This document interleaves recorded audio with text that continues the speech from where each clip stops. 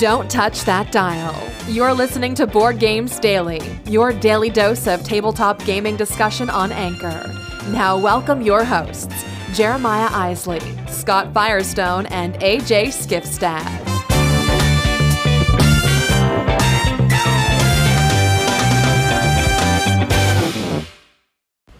Hey there, everybody. Welcome back to Board Games Daily, powered by Theology of Games. This is AJ Skifstad weighing in on the cage fight.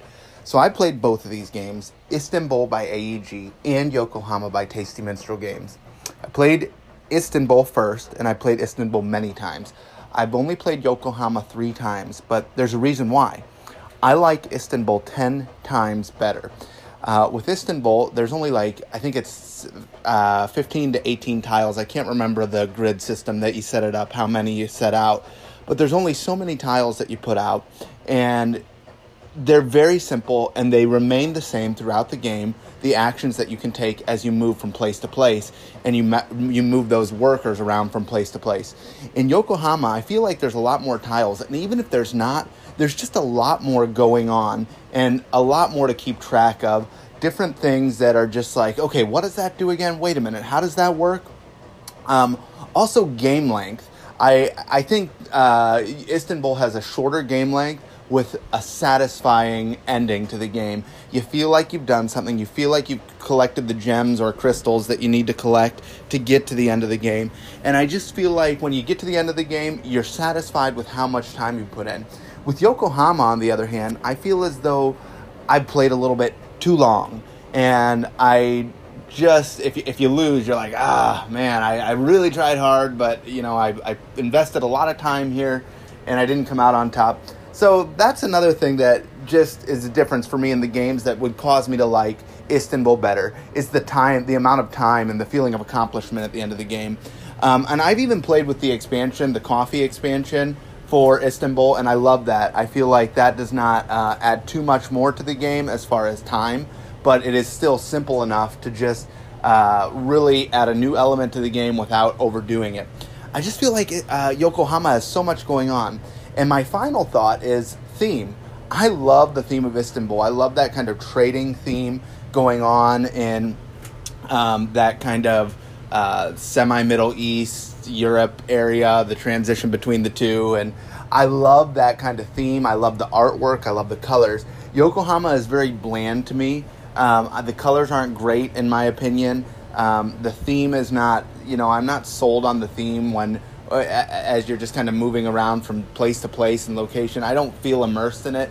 I do with the trading that's happening in Istanbul. So who wins for me? Hands down, Istanbul wins for me. By the way, this is another good indicator. I never win Istanbul, yet I still love it.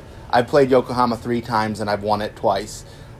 I still love Istanbul more. Istanbul is a phenomenal game. It wins the cage fight, hands down. That's it for me. We want to hear from you. Check you later.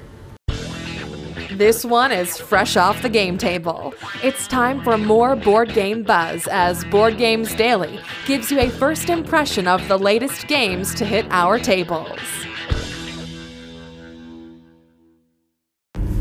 All right, everybody. It's the Monday Night Game Night recap. We're talking some games that hit the table, and one specifically a new one.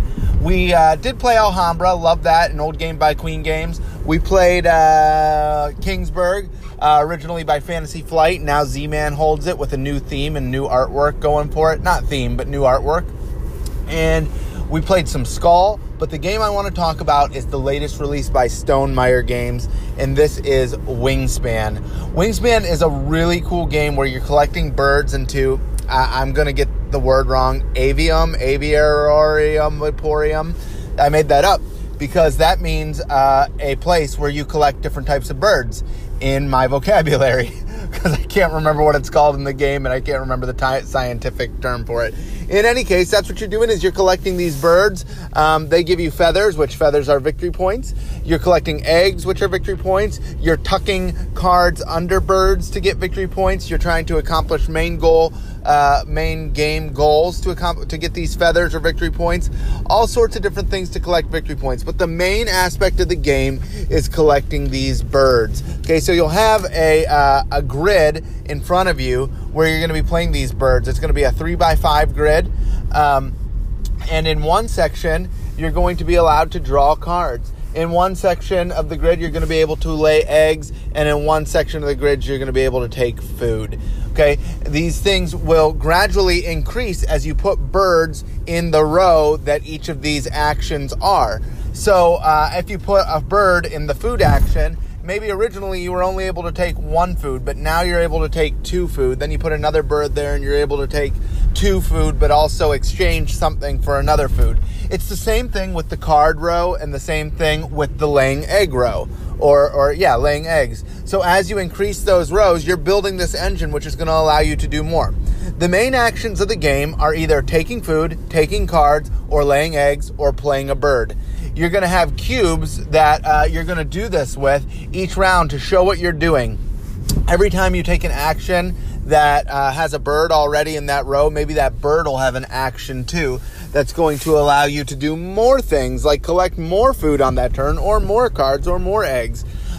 Essentially, what you want to do is collect the most birds with the most victory points while putting eggs on top of them, while doing these end game goals. You have a secret one for yourself, and you have some that come out through the round. You're going to be getting less actions as the game goes on because you're going to be losing cubes, applying them to a different card for end game goals. So that's a lot to explain in a little bit of time, and it probably doesn't make a lot of sense without seeing what it looks like. But what I'll tell you is this game does look beautiful. What you have are these bird cards, and every species is a different bird from, like, it's usually the North American, Canadian, or South American region. No, that was so weird how I said North American and then added Canadian. They're together. But anyways, in any case, the game is beautiful. I love the different birds, and I like that it's very educational. At the bottom of each card, you get flavor text about that bird. You get the scientific name of the bird. You get the name that we call the bird. And you get a beautiful picture. You get a little bit of information. Oh, I said that already. Some flavor text about how that bird either gathers food or where it nests, or different nuances about that specific bird type. Really cool artwork. It was a beautiful game. I love the components. It has these little eggs that you can put on each bird and on their nest, and the eggs stand up because they're flat on the bottom, but they look like Cadbury eggs. You almost want to eat them. It was a really fun game. I liked it. I like engine builders as it is, so this one kind of just really hit right away with me. Is it a game I'd add to my collection? I'm not sure about that. I don't know how often I'd get it to the table. I have other games that are similar to this that I just think I might enjoy a little bit more. I love the bird theme. I think it's completely original, and I think that's what's going to draw a lot of people to this game. However, I don't know if that's what's going to keep me with this game. The theme is not something I'm completely interested in, although I did really love what they did with it. I love looking at all those cards and seeing the neat things about each bird. So, that's Wingspan. We played a 5-player game last night. Thought it was pretty cool with 5. I'm sure it scales well with probably no less than 3. But I liked it. I really liked it. So if you haven't played Wingspan yet, you might want to check it out by Stonemaier Games. That's it for now. Check you later.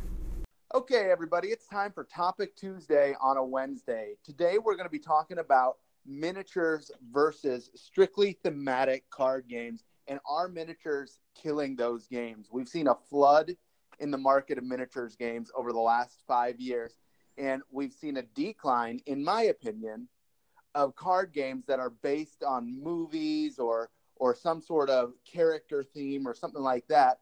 Maybe you're playing head-to-head, or maybe you're playing cooperatively in these card games. It doesn't matter.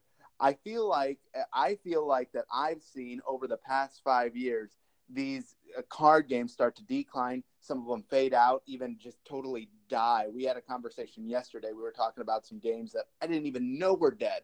I still like them, but apparently they've just been taken over by things. So miniature games, are they killing card games? What do you think, Jeremiah? So I think you're right. I think the gaming industry sort of goes in cycles, right? There's fads that come along and really catch wind and get some steam.